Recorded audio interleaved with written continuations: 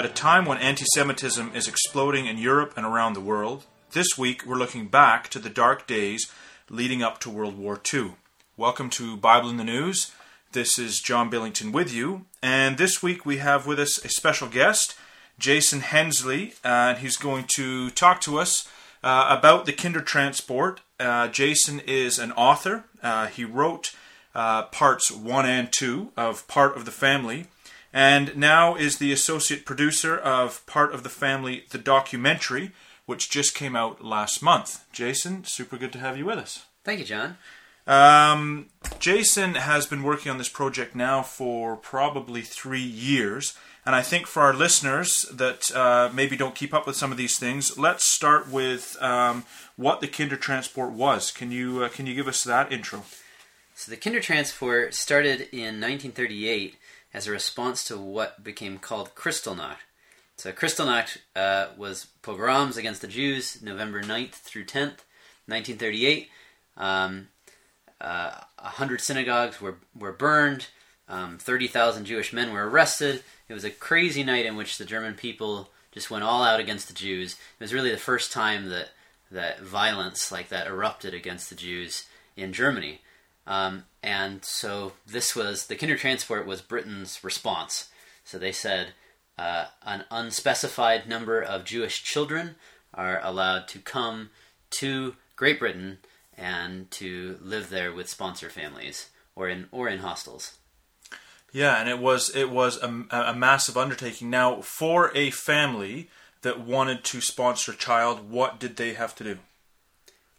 So, if a family wanted to sponsor a child, I think the largest thing to think about is not simply the logistics of it, but really to think about what it meant emotionally for the family and for the child, because they were taking on children. A lot of times, the kids were teenagers, right? So they already had their culture, they had their way of doing things, and they had to come into this family that spoke a different language, had a lot of times a different religion, and even to the point of just wearing different kind of clothes, right? And they had to try and work this out.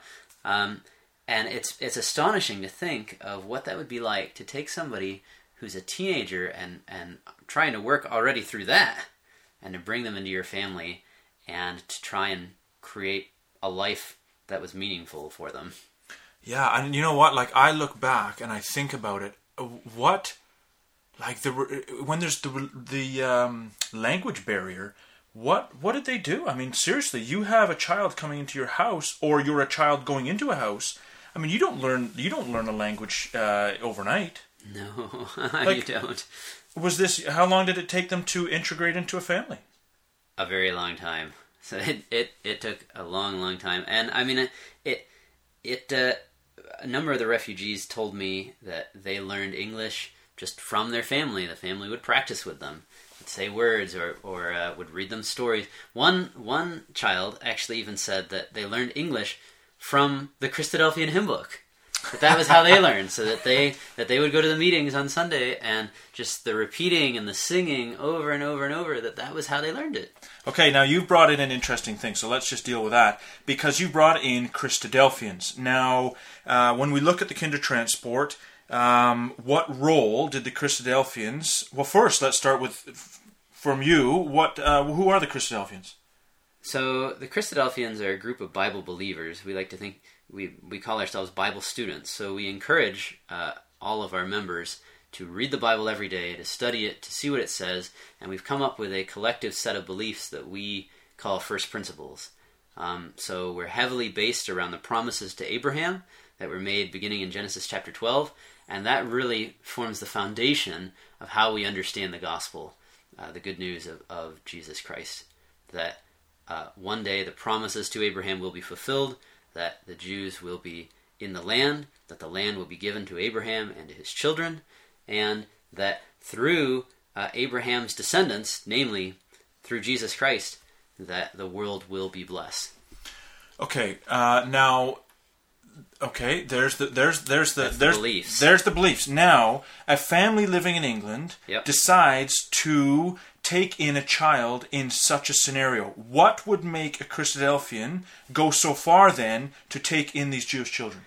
So that's what's really interesting about all of this to me, that this is a story not just of a humanitarian effort. I mean, as Christians, right, Christadelphians felt that you should love your neighbor as yourself, but this is more than that, and that really ties into our foundational belief in the promise to Abraham, in that the Jews are the descendants of Abraham, and God has said, I will bless those that bless you, I will curse those who curse you. And so, Christadelphians believed that the Jews are loved for the sake of the fathers. You know, as it says throughout Deuteronomy, that God loved Abraham, and so therefore he's chosen the Jewish people as his people. And so Christadelphians were moved to act on behalf of the Jews and to do what they could and to participate in the Kindertransport. Yeah, it was such an amazing story as you went through this. Now, what made you decide to start getting into this?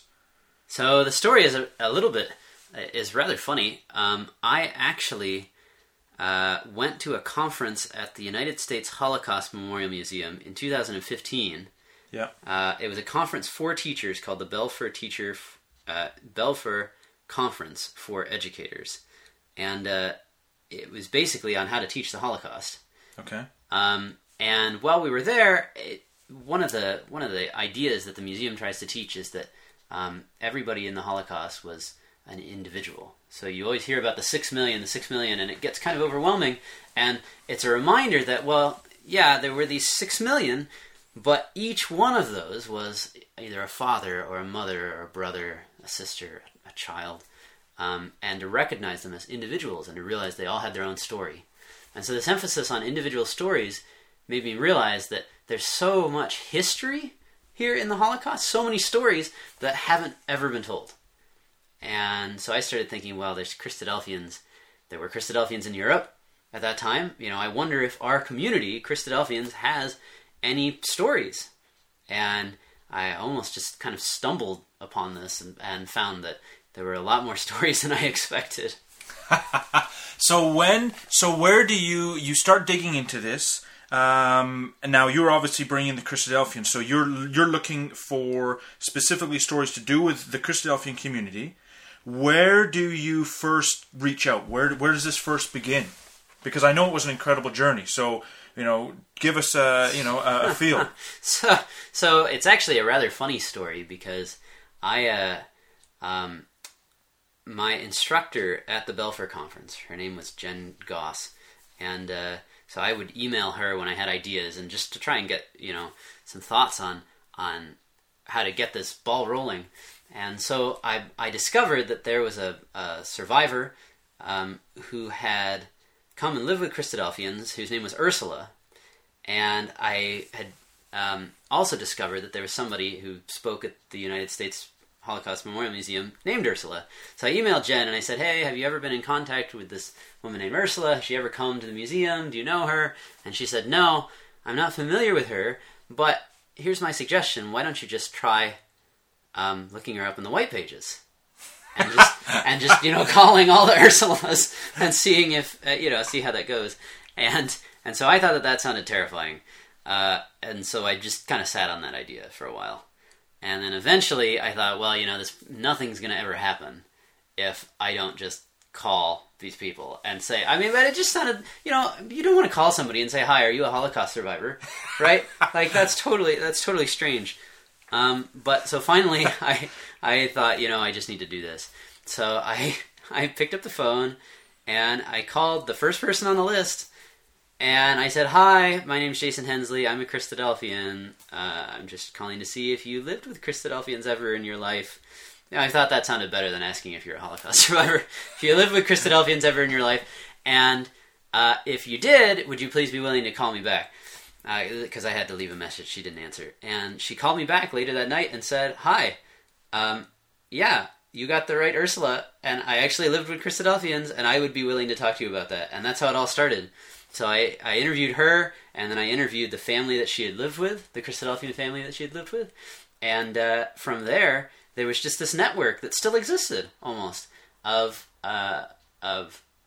people that this family knew who had housed children and other refugees, and it just kind of blossomed from there.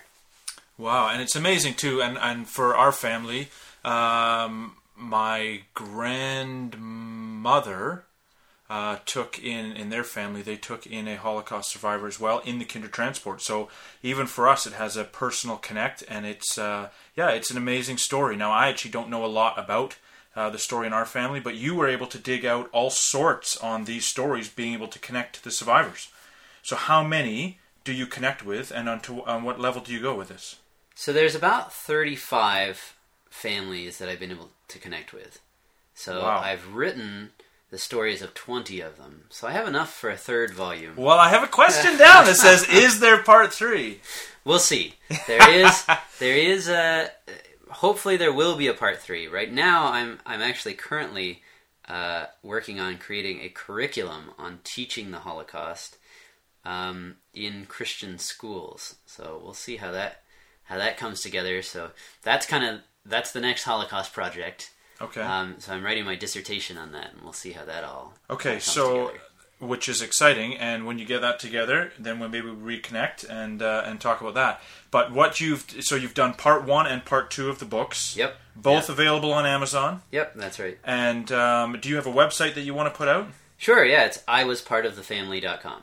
So there you go. And if you were part of a family with the Christadelphians and you haven't yet connected, you can certainly reach out to Jason through his website. Yeah, that's right. Now, what we wanted to talk to you about is that it's been about a month since you put out Part of the Family, the documentary.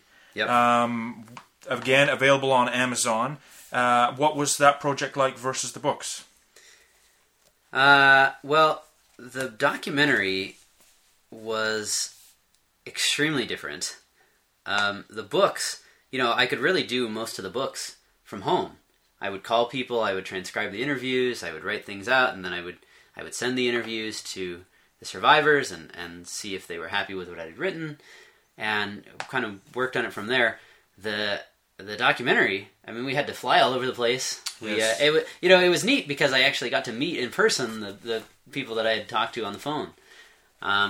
So we flew everywhere. I got to meet a lot of really neat people, a lot of experts on different subjects, which was really interesting, and to get to hear kind of what they had to say about Christianity and about Judaism and about the Holocaust. So it was a totally different kind of thing, and it was a really neat experience to be able to make all of these connections and then to see it come together in the documentary the way it did. Now, for those that haven't seen it, what I think is incredible, I mean, you can read the book and it's incredible because you can connect, but then to actually see the documentary, you actually see the people, and I guess for you, it's the same story. Now, you would have enough material, I am sure. Will there be a part 2 of the documentary, or is this going to be a standalone? I think the documentary is going to be a standalone. I mean, it really tells the message that we wanted to get out with having a movie out Yes. there. The idea behind the books is to tell those individual stories, right? To make sure that this history isn't lost, that it's told. And so I think the books serve that purpose. The documentary is really to bring out this matter of that the things that you believe will affect how you act.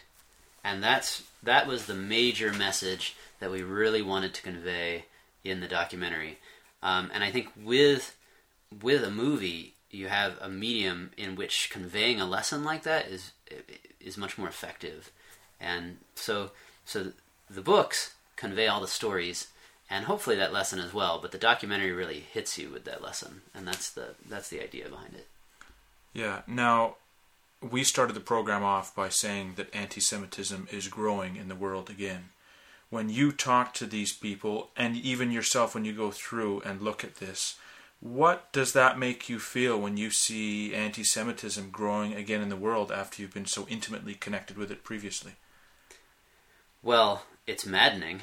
I mean, you grow to know these people, and you become close with them, and you continue to maintain connections, and it's extremely aggravating to hear of anti-Semitism growing and to hear of anti-Semitic hate crimes, those kind of things. I mean, and some of these people that I've talked to have been victims of those things. So, I mean, it becomes very, it fills you with anger for the sake of the people that you know.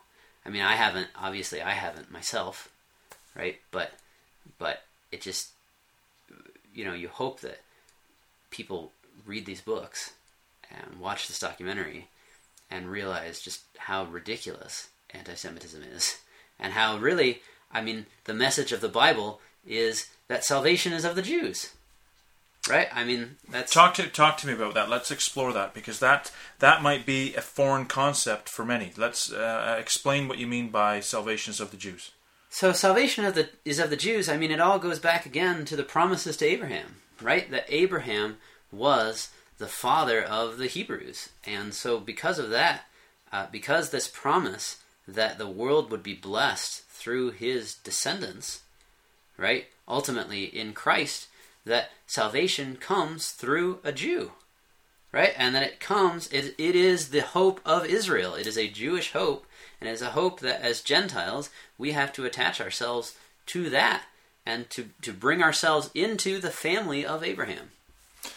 Yeah, and the incredible thing is when you actually look out to Christianity in greater levels or lesser levels, most Christianity has in some way put themselves in a situation of replacement theology in some level, but that's not what you found with the Christadelphians when you looked back at it, nor what they would think today. That's right. Explain the difference. So Christianity is very complicated as far as replacement theology goes. I think a lot of denominations have tried to distance themselves from it now, after recognizing what it can lead to. Right after the Holocaust, a number of Christian denominations really had to reflect on, Germany. The majority of Germans called themselves Christians, right, in the 1920s, and there was a Catholic. There was a concentration camp in Croatia that was staffed by Catholic priests, right? So the Holocaust was a heavy hitter for Christianity. Obviously it was one of the most horrendous things that happened to the Jews, but for Christianity, it also was something that forced Christians to have to ask, what happened to my religion, right? And a lot of people had to realize we have taken on replacement theology, and that has, in effect, done this, laid the foundation for something terrible for the Jews. And so a lot of Christian denominations have had to step back and say, that's not what we think anymore. We can't have that kind of belief. And again, that then brings you to that same point of the way in which your beliefs impact your actions. But the interesting thing, as far as, to get back to your question, the interesting thing as far as Christadelphians go, is that the Christadelphians, since their inception, have recognized, because of this focus on the promises to Abraham, have recognized that the hope is a Jewish hope. Just as Christ said, salvation is of the Jews. And so replacement theology never really has factored into the Christadelphian beliefs, which then is why the Christadelphians were willing and wanted to take part in something to help the Jews. Wow, great! I love going through this with you. What I'm going to say, Jason, is let's get. I think hopefully our listeners have been inspired to at least start by watching the documentary. I think that's a great place now to get people hooked into it. Would you see it the same? I see it as now. Oh, yeah, it's great, and then to lead into the books. So both the books and the documentary are now available on Amazon, but the documentary is also available on YouTube. That's right. So you can just see it on YouTube. If you just type in "Part of the Family" documentary, it should be one of the first hits. One of the first hits, and it'll be embedded. Also, we'll put some links in Bible in the News, BibleInTheNews.com. We'll put links on our page as well that go to both the Amazon and to the YouTube.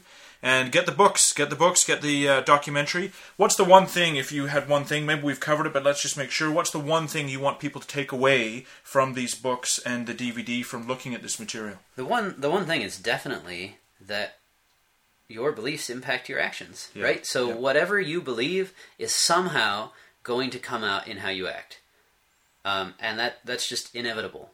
I mean, on the most basic level, if you believe it's cold outside, you'll put on a jacket. You know, like that's and that just that goes all the way up to your high level beliefs, right? Your doctrinal beliefs. You know, what you believe is the gospel, that impacts how you act. And so I think it's imperative for Christians to ask themselves, do my beliefs follow, do the actions that come from my beliefs support the principles of Christ? Right? Do my beliefs cause me to act like Jesus? And that, I mean, for a lot of Christians during the Holocaust, if they had asked themselves that question, the answer would be no. And I think that's why this is such a powerful thing to think about. Good. Let's leave it there. Thanks for listening to Bible in the News. Join us again next week for another edition. And take care. Thanks, everybody. That was Jason Hensley. Before we wrap up, Jason Hensley from Part of the Family with you with John Billington. Take care.